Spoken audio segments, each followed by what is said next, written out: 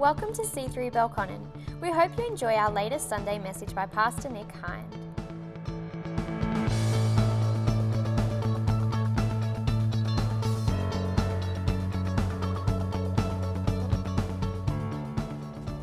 Having fun here today. We end of the 9 o'clock felt like we could have, I don't know about you, Wadey, but the end of the 9 o'clock felt like we could have just started the 11 there, right?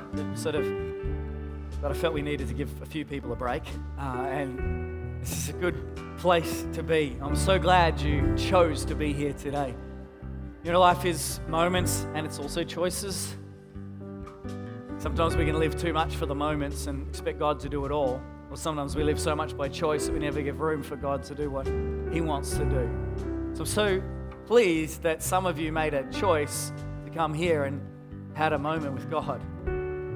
And I'm really hoping that an encounter with God is going to lead to some decisions and some action in your world too. We're called to partner with God in what He's doing in our lives. How cool is that?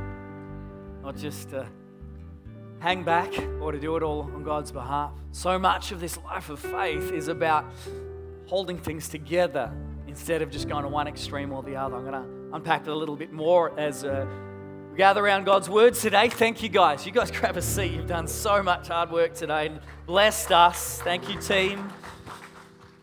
So proud of you. So I love being a part of a church that worships together. You know, you showing up is a big part of the picture. So thank you guys for coming here with expectant hearts, ready to see what God wants to do. I'm looking forward to part 2 of this current series that we're in called The Village. And we're talking ultimately about creating community.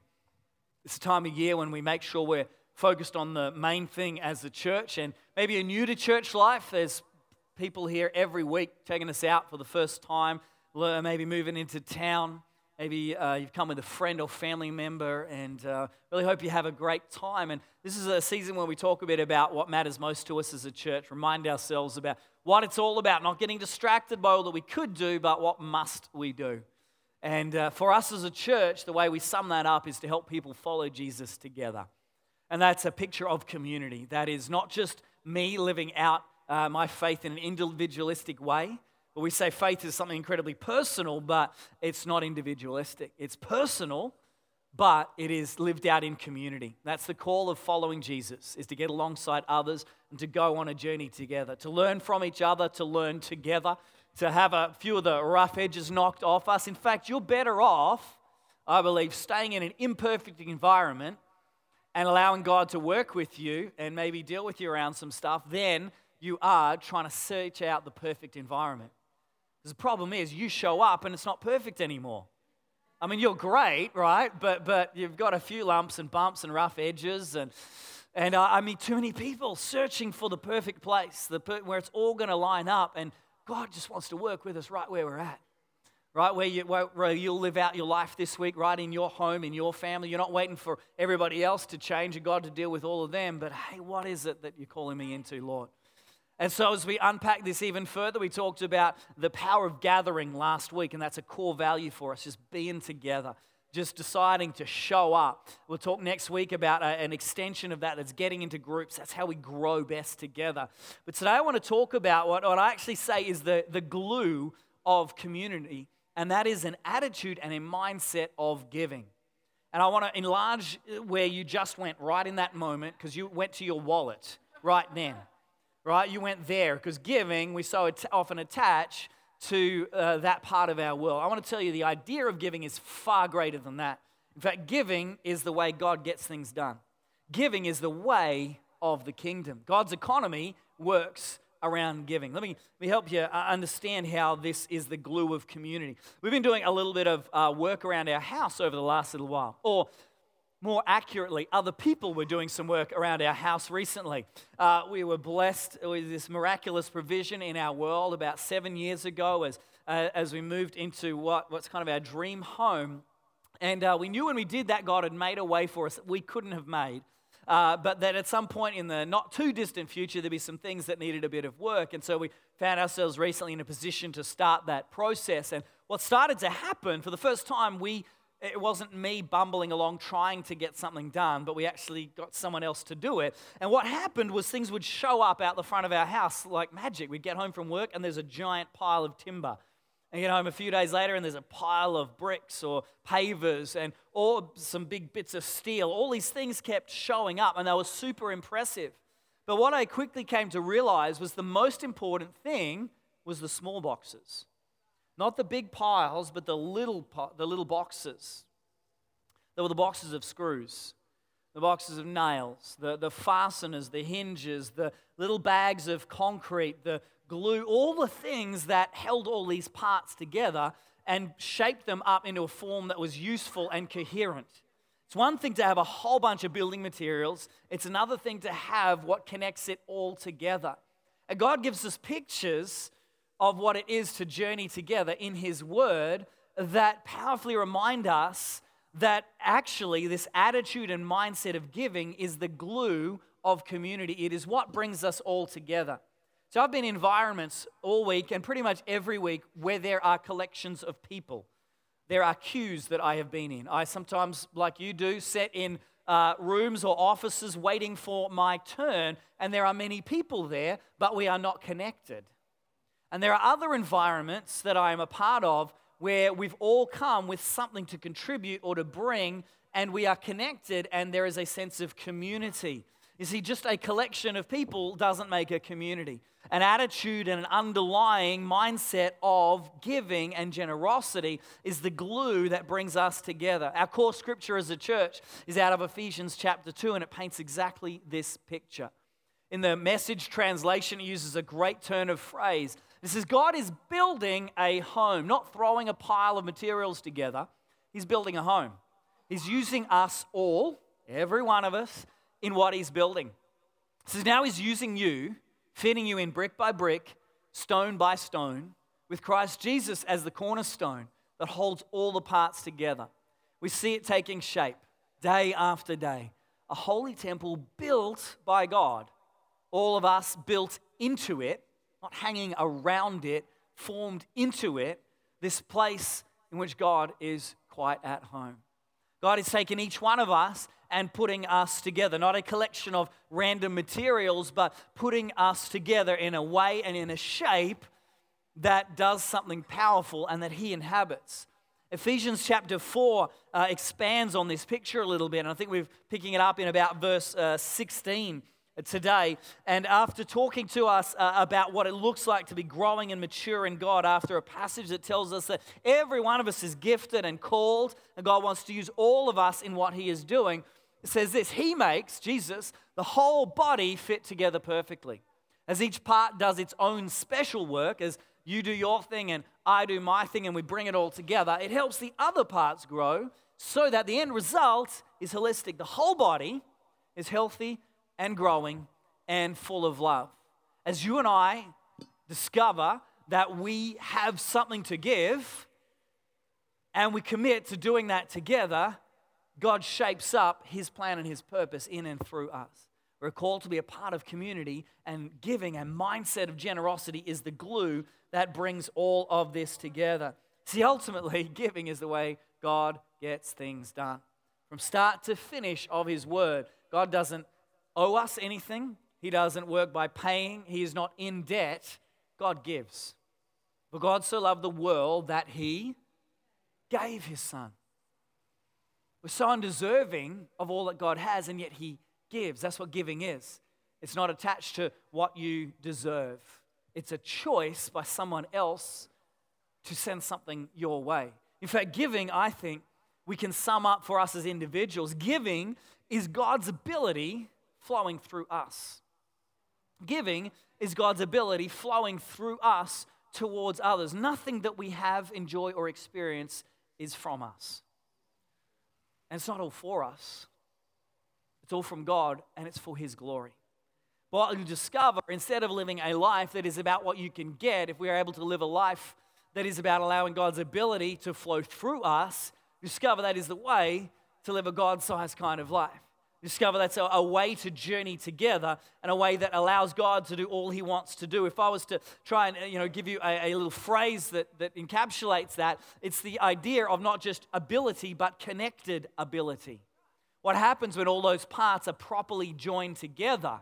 There's a story that I was reminded of this week reading a leadership book that I read many, many years ago, and it's a bit of a cliched sort of story, but it just really paints this picture so simply that at a gathering, at an event like maybe the Canberra Show or one of those fairs, those collections where people bring all the animals in and check them out. That's what those community events used to be all about. There were this competition amongst the draft horses who could pull the most load, and came down to the two top horses, and one pulled a little bit more than the other, and there was a clear winner. But then those involved got to thinking, I wonder what would happen if we hitched them up together. We now know what they can do individually. What happens when we hook them up to a load together? And they kept loading up and loading up and loading up, and they thought, well, maybe it's around double. That would make sense, right? If you can pull this and you can pull that, what happens when we put you together? Well, you can pull a larger amount, but it's commensurate to what you can do individually. And what they went on to discover was that it wasn't double, it was closer to 3 or 4 times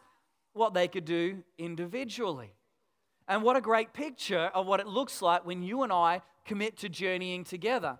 There are days when I'm going to need you to pull a bit more of the load, and there'll be days when you're going to need somebody else to help get things moving as well. But, the ultimate picture is that we are actually called to have our abilities, our gifts, all that God has given us in community, connected together to be a part of what God is doing that is greater than the sum of our parts.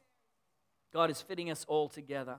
He's taking us on an incredible journey as you realize that He has put stuff on the inside of you. Maybe that's your shift today, is to be reminded, or maybe to hear for the very first time, that God has put something in you that is worth giving. Maybe that's finance, maybe that's resources, maybe that's your time, your encouragement, your abilities, maybe your experiences that you can bring to bear. The Bible tells us that God has given each and every one of us by His Holy Spirit gifts that are specially used for building up the body of Christ, for making this place greater than the sum of its parts. It says there are no exceptions. Every single one of us. Romans chapter 12 just unpacks this a little bit for us. I think we can pop that up on the screens there. It says, just as our bodies have many parts, and each part has a special function, so it is with Christ's body. And this last little phrase there, it's awkward. And we all belong to each other. We all belong to each other. In His grace, God has given us, the next verse says, different gifts for doing certain things well.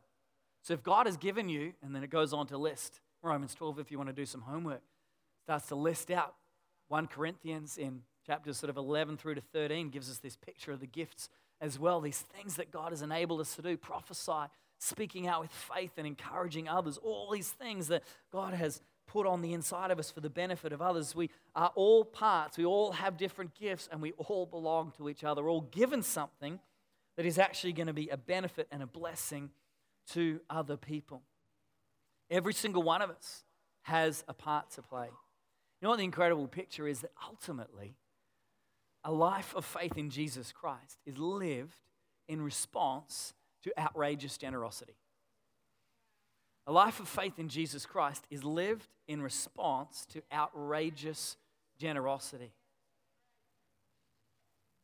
God's gift of His Son, Jesus, was an outrageous, extravagant, ridiculous, over-the-top, irrational, irresponsible blessing and gift into your world. I don't know if you've heard a story in the Bible. It's often titled The Prodigal Son. It talks about a son who wanted his inheritance from his father. And so we read this story thinking about this guy who went away and came back. Well, there are actually 2 sons. There was another son who had it all and stayed in his place and looked initially like the better son. The other one took his share, went away and wasted it all. So it's not really about the prodigal son. We think prodigal means wandering away. Actually, prodigal means wasteful. Well, actually, more correctly, prodigal means extravagant to the point of wastefulness. And the real prodigal in the whole story, it should be titled The Prodigal Father. Because the father was the most generous and the most extravagant one in the whole picture. Because this father lived in a generous and extravagant way towards the son who was with him and towards the one who went away as well. And when the one came back undeserving, having disgraced himself, shamed his father, the layers of this story, the layers of what this young man did to his father go so deep. In our culture, we just miss so much of it. But in those days, he'd effectively said to his father, I wish you were dead. And then he'd taken everything and squandered it in all of the most wrong ways.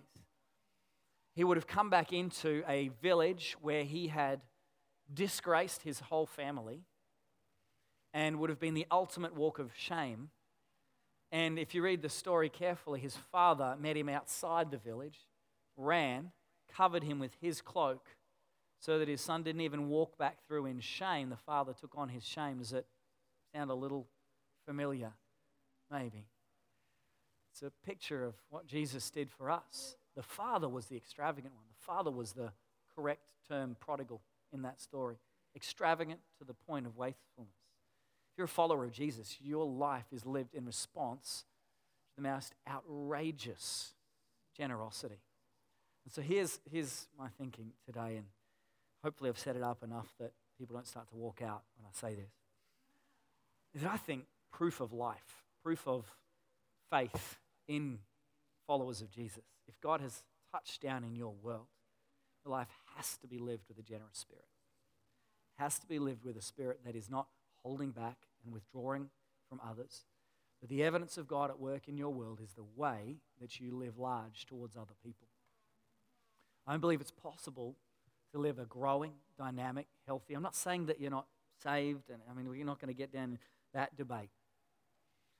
But it's pretty clear evidence in God's word that if what he's really done is really touched down in our lives, it'll lead to an incredible response. 1 John 4, if you want some backup for this, says that it doesn't matter if you say you love a God who you can't see if you cannot show love for the people that you can see, who are right around you. It says that God cannot put those two things together.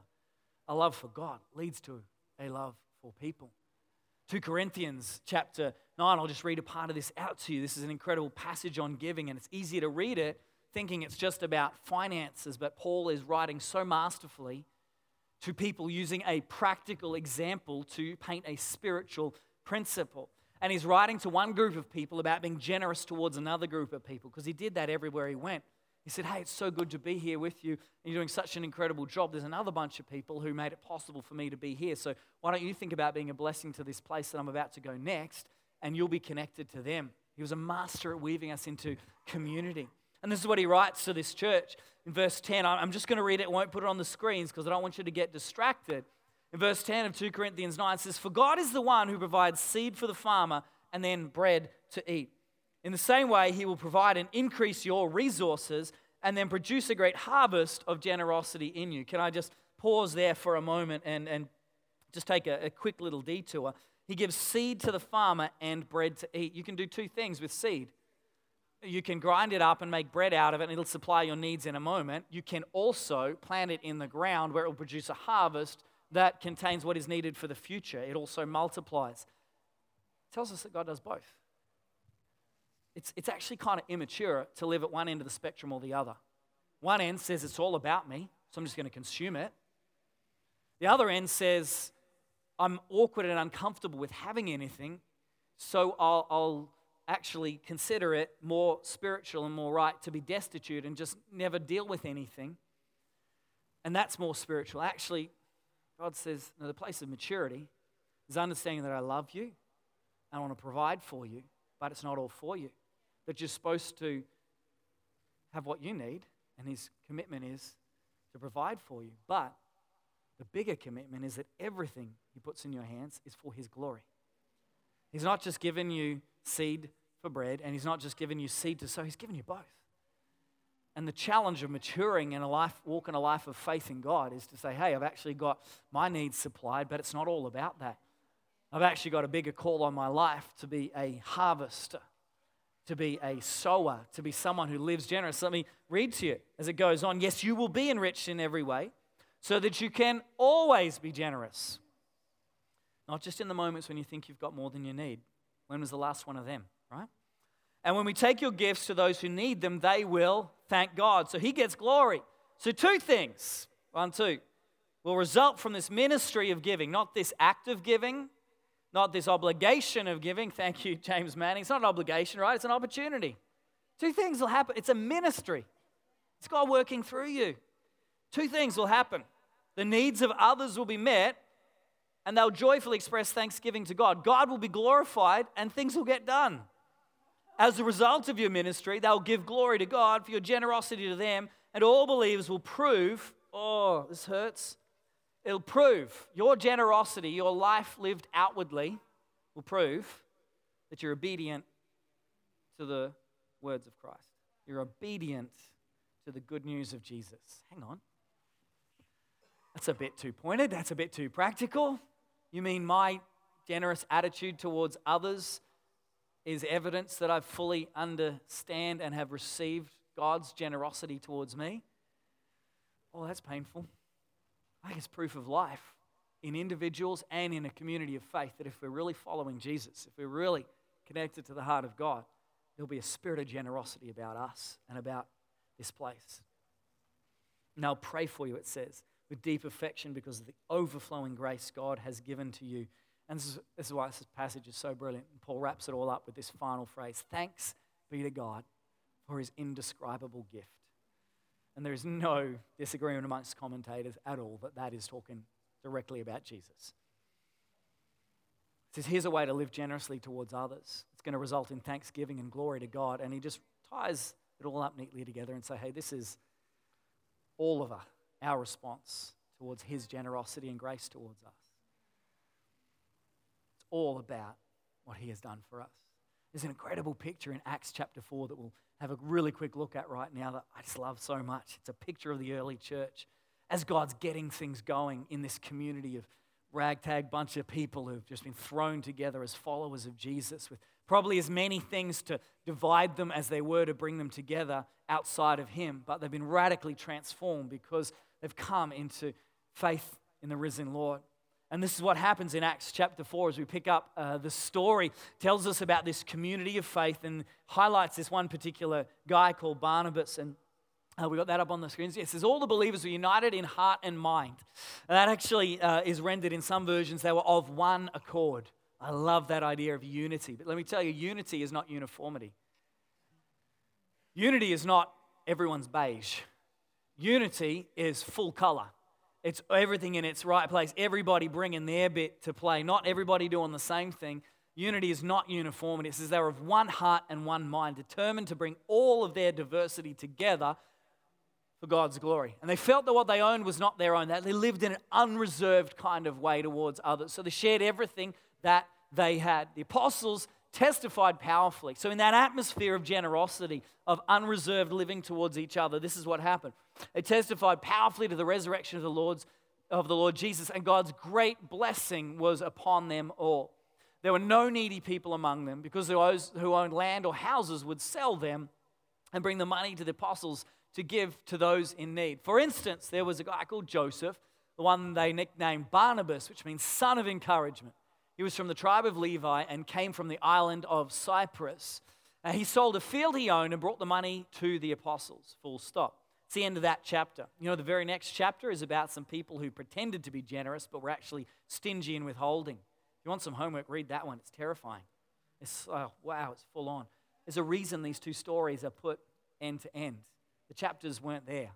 The breaks, the dots, the big numbers in your Bible, they weren't always there.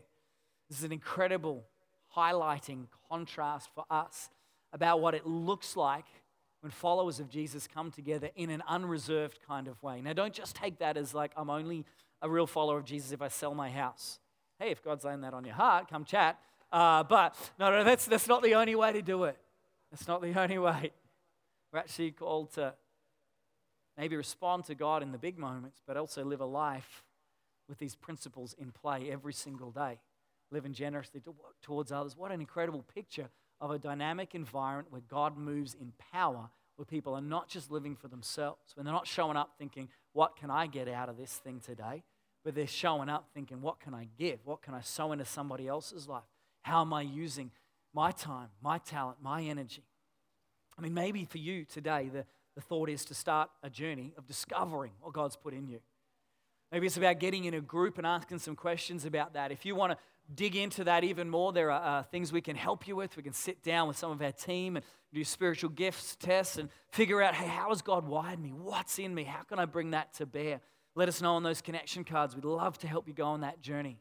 Maybe for you, the challenge was what James shared earlier, actually deciding that in response to God, I'm going to be generous with my resources, with my finances. I'm going to be generous towards others. I'm going to be generous towards God and His house. I'm going to be a part of what He is doing. Maybe you're going to look across your busy, packed out, jammed up world and go, where is the space for me to be generous with time towards others? Where have I carved out enough room to be present with somebody who needs me to be? Where have I made space to allow God to use me? Or is it all so filled up that there's not even an opportunity in my world? Maybe your decision is to say, hey, I'm going to get on board and get in a team and serve alongside others. I'm going to understand and put into practice this idea of connected ability, right? Of not just me on my own doing this, but what if I became a part of the whole? You ever seen an example of a bunch of superstars who don't know how to work well as a team, getting roundly beaten by a bunch of hardworking, reasonably skilled people who know each other inside out and know how to coordinate and connect their abilities far more than just the individual superstars can? It's one of the most powerful things God has given us is the ability to walk this journey out together. I said before that we are upheld by this generous spirit that is around us. Let me show you what it says in Psalm chapter 51 and verse 12. I love this. Restore to me the joy of your salvation and uphold me by your generous spirit. Salvation is an expression, is a result of God's extravagant generosity towards you and I. And we're then called to live out of that with a generous spirit. Salvation is God's outrageous generosity in our lives, and it should result in the same in our worlds. This outflowing, outworking of God's power and His presence in each and every one of us, connecting us together. You see, giving ultimately connects. Giving connects. Giving is the glue of community. I'll get the team to come as we wrap up here and help me out. Giving connects you with people. Something leaves your world and touches down in somebody else's world. It creates connections and bonds. Giving connects you with passion. Doing something out of obligation is draining. Doing something out of passion brings life. Find out how you're wired, what you love to do, and figure out how to use it for God's glory, and you'll never run dry. Giving connects you with passion. Giving connects you with a sense of purpose as you begin to see not just what's going on in your own world, but what is happening around you as you invest in the lives of others, as you sow into a sense of community. You are connected with purpose. In fact, giving connects you with provision. From the front to the back of God's word is that clear example that the way we're called to live is not about trying to hold on to it all ourselves. It's not, here's the real challenge, that God doesn't respond to us in terms of provision based on what we want or what we need. Most of us live like it's one way or the other. I want all of this, then God should take care of it. I need this, God should take care of it. No, He responds to faith. Faith is expecting Him to be who He is. Faith is generous. Faith is an active provision in your world flows as there's outflow from your world. It's the way God always has worked and always will. It's a principle of the kingdom of God. Provision flows as you're connected, as you're living a life of generosity towards others. Finally, giving connects you with God's plan. Attaches you to what He's doing, His bigger purpose. It knits you into the grand narrative of God's mission on this earth. Sows you into a place like this that is a part of God's plan for this planet, the body of Christ.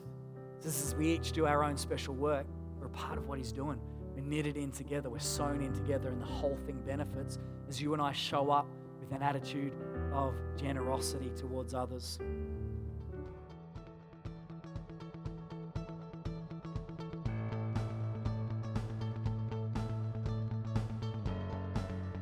Thanks for listening to our latest Sunday message.